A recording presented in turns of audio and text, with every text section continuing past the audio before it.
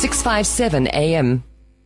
It is 6:57 a.m. and you're listening to I Am Live on a Friday evening. My name is Given Illustrative, and as always, I'm joined by the one and only Mr. Charles du Toit, coming in all the way from the Western Cape. And in studio right now, we have Unolwazi Mtenjane sitting right in front of me, and we're going to be having a conversation that has a little bit more depth, because she's in basically studying industrial psychology, which I know someone is sitting there wondering, what is industrial psychology? Isn't it just psychology? Why do you have to complicate it? So, just to introduce her, how are you doing, Nolwazi? Good evening. I'm well. I'm really well. The year's just started, and as with that comes a lot of looking forward to certain things. So I'm really well. But others are very nerve-wracking. Definitely. Yeah, other things are very, very nerve-wracking. Yes, definitely. So yeah, so just as you're sitting at home, right, one picture I want you to have, because sometimes we assume when someone is doing psychology that, you know, they look professional, they never have fun, you know, and they just want everything to flow well. You know how in movies they tend to portray psychologists as though they're these people who dress formal, everything is in place in their offices, and then you assume the rest of their lives are like that. Now, Nolwazi is someone who loves to have fun. If you went and scrolled through her Instagram, you'd definitely see that. She loves taking selfies.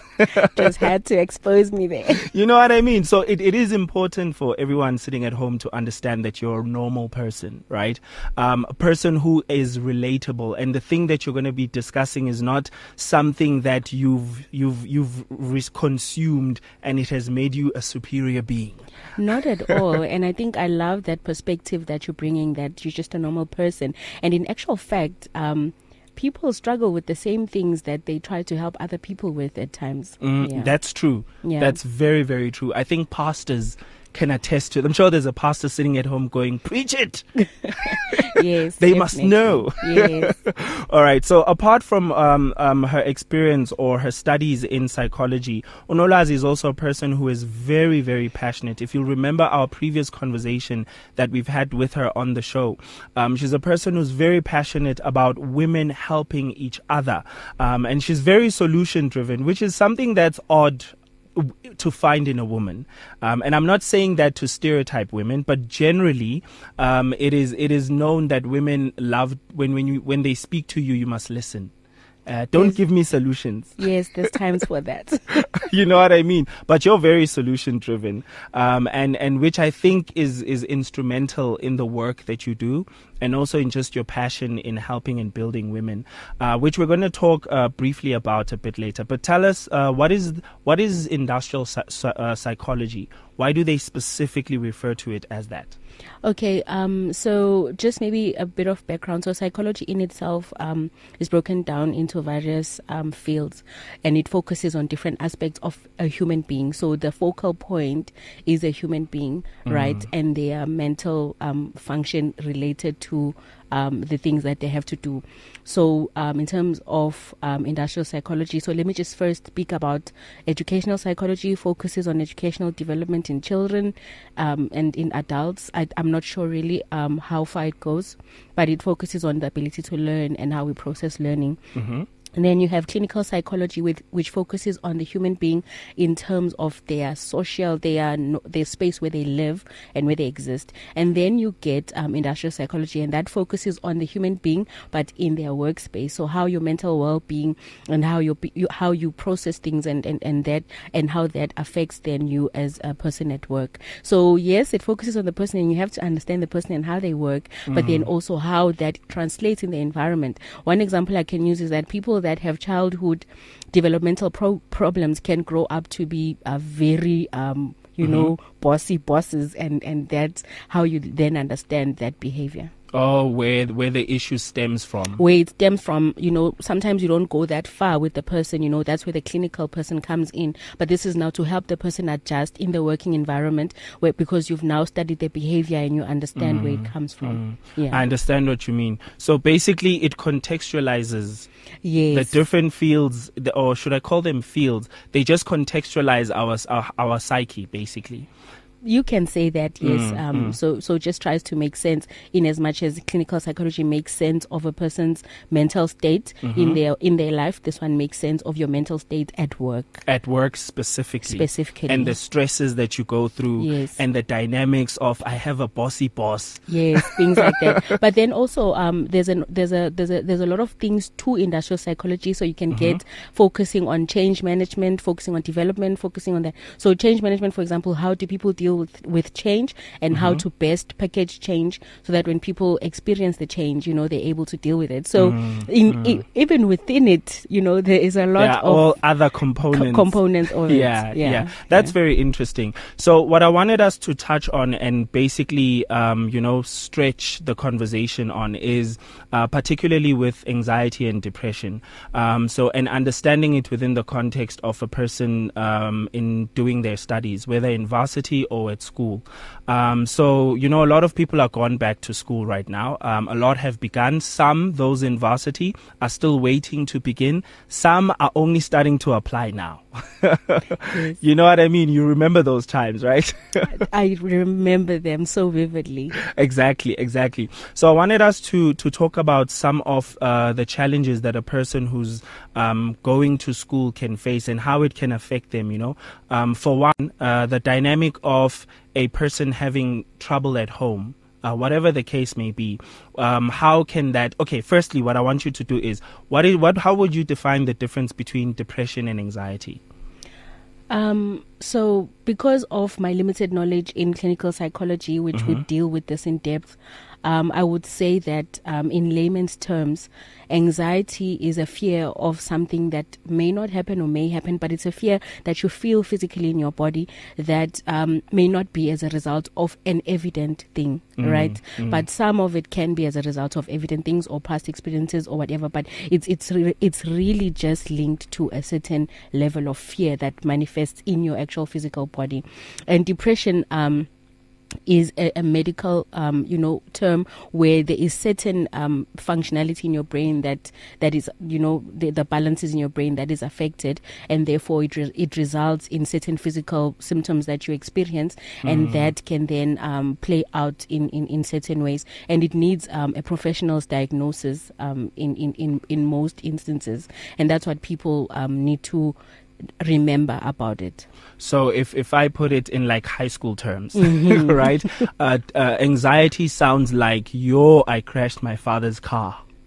He's going to kick me out. He's going to beat me. Like your body starts to exaggerate what's going to happen. Yes, your heart beats fast, heart and palpitations. If you're a sweaty person, you start sweating. If you're a person that panics, you start just like shaking, and you start feeling, and some of it can be mild, you can have these mild, and then your stomach, can become sore, and you experience some physical, but some of the anxiety might be silent. You might not feel anything in your body, but in your mind, you're feeling like there's something there where you can't point out, Yeah. And I think depression is more emotional. Yes. Right? Yes, like you just don't feel, it's difficult for you to feel I want to say like stable, yes, to stabilize your emotions, to feel joy, happiness. Yes. It's just always on a downward slope. Yes, and it's where maybe maybe your mood regulator is a bit off. I love that mood regulator. Yes. Yeah, the thing that regulates your mood. Yes. Yeah, no, I understand what you mean. Yes. Look, I've personally experienced both. Mostly in varsity, I think I went through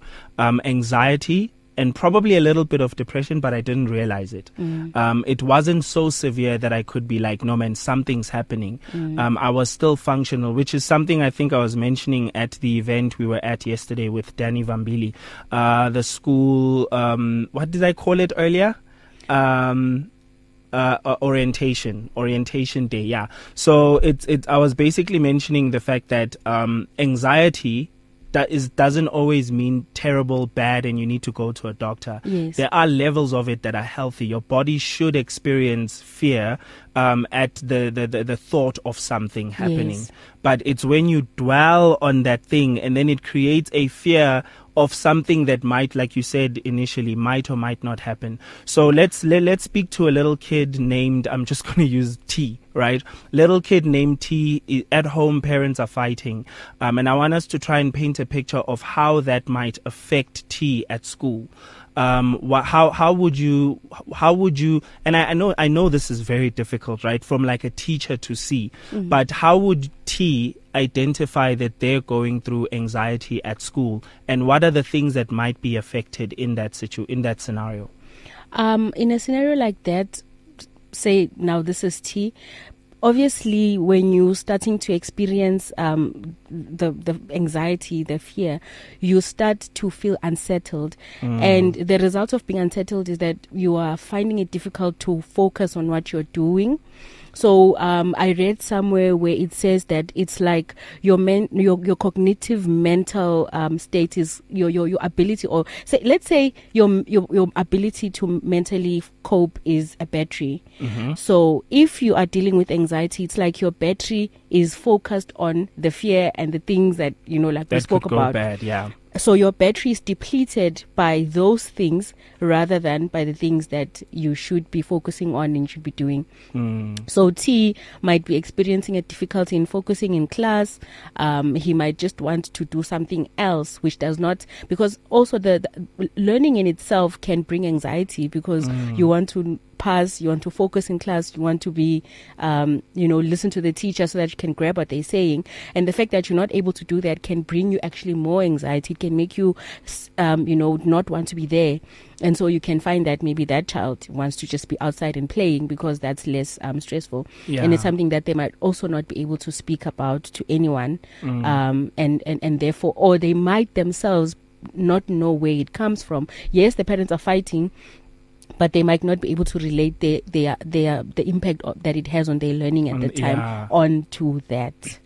Which is quite honestly sad, even though, right now we're not really necessarily trying to speak to the parents, but I think it's so sad when parents reach a place of not liking each other to such an extent that it just affects their kids, and they still continue in that state.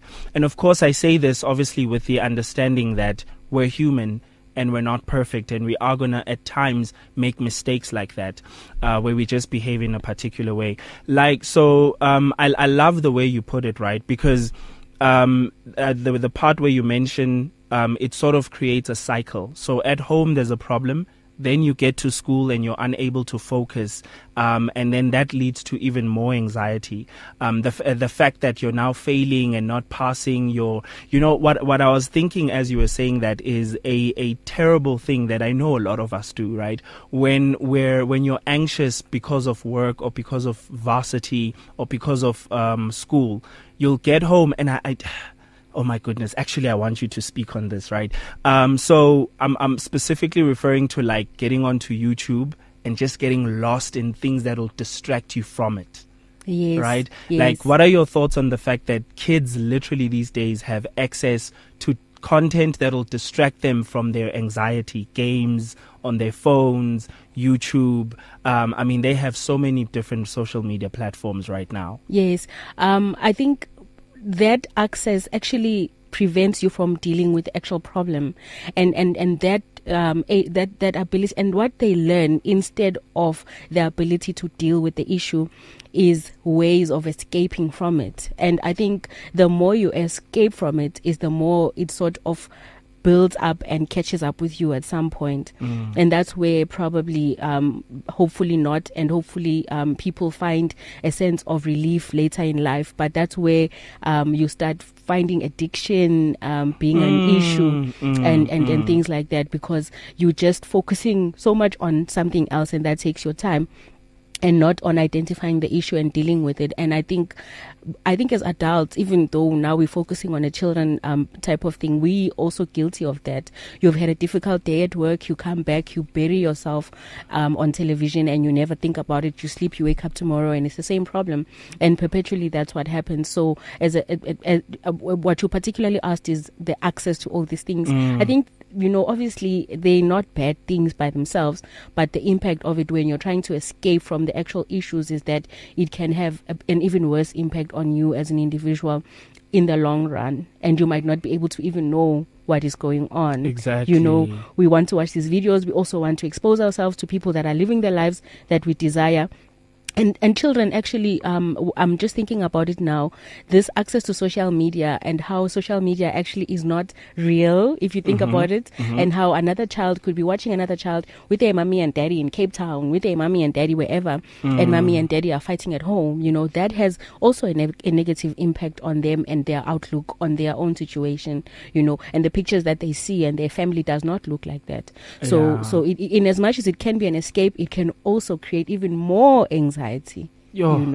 Exactly, because it just leaves it undealt with. Yes. Right? Yes. Yeah, like, you know, I think one powerful thing you mentioned as you were speaking, and which I didn't think of actually, the fact that anxiety can lead to addictions. Yes. Oh my goodness! Look, I can attest to seeing that in my own life. Like, you find yourself just constant, because it helps you not feel as much.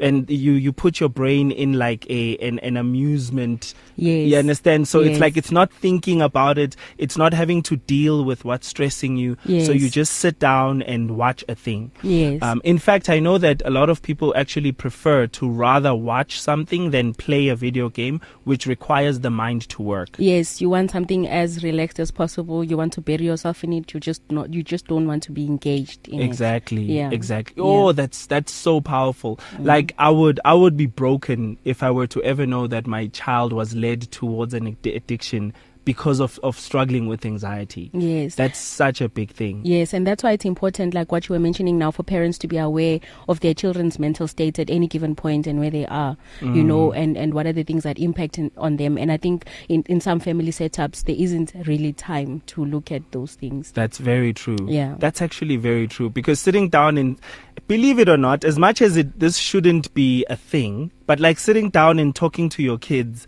it's a luxury. Like, if your mother and parents do that to you, hug them, Yes. cherish them. Yes. Like, don't say, "Oh, mom, not again." And wipe all the kisses off. Exactly. Like, that's a privilege. Not every child has that. And if you're doing it as a parent, please keep it up. Obviously, do it to an extent that your kids can bear. And as they become teenagers, they'll probably want less and less of it. But do try to do it as regular as they're willing to, you know, accept it. Yes. Yeah, as often rather as they're willing to receive it, because it's so important. I think back to my childhood, and I genuinely wish that I had those check-ins. You know, are you, which my mother did do, actually. She really did.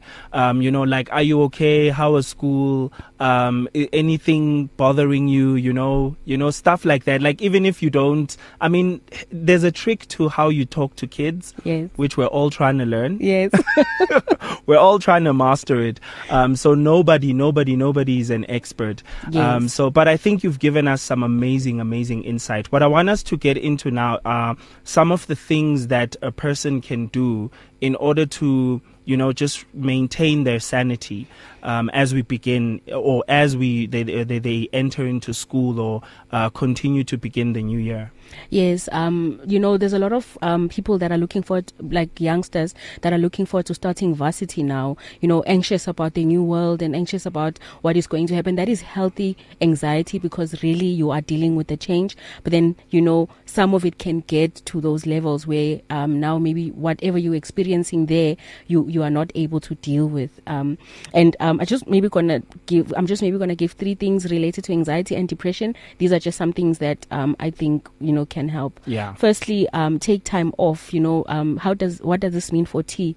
Listen to music, which actually is a healthy way of relaxing, because like I mentioned, the heart beating fast, you're sweating, and you're feeling really flustered and really overwhelmed. It's important to take a break. You know, for a child, it might mean just going outside for a bit, or telling their teacher, I need to take a break, you know, and go outside and just, you know, take deep breaths.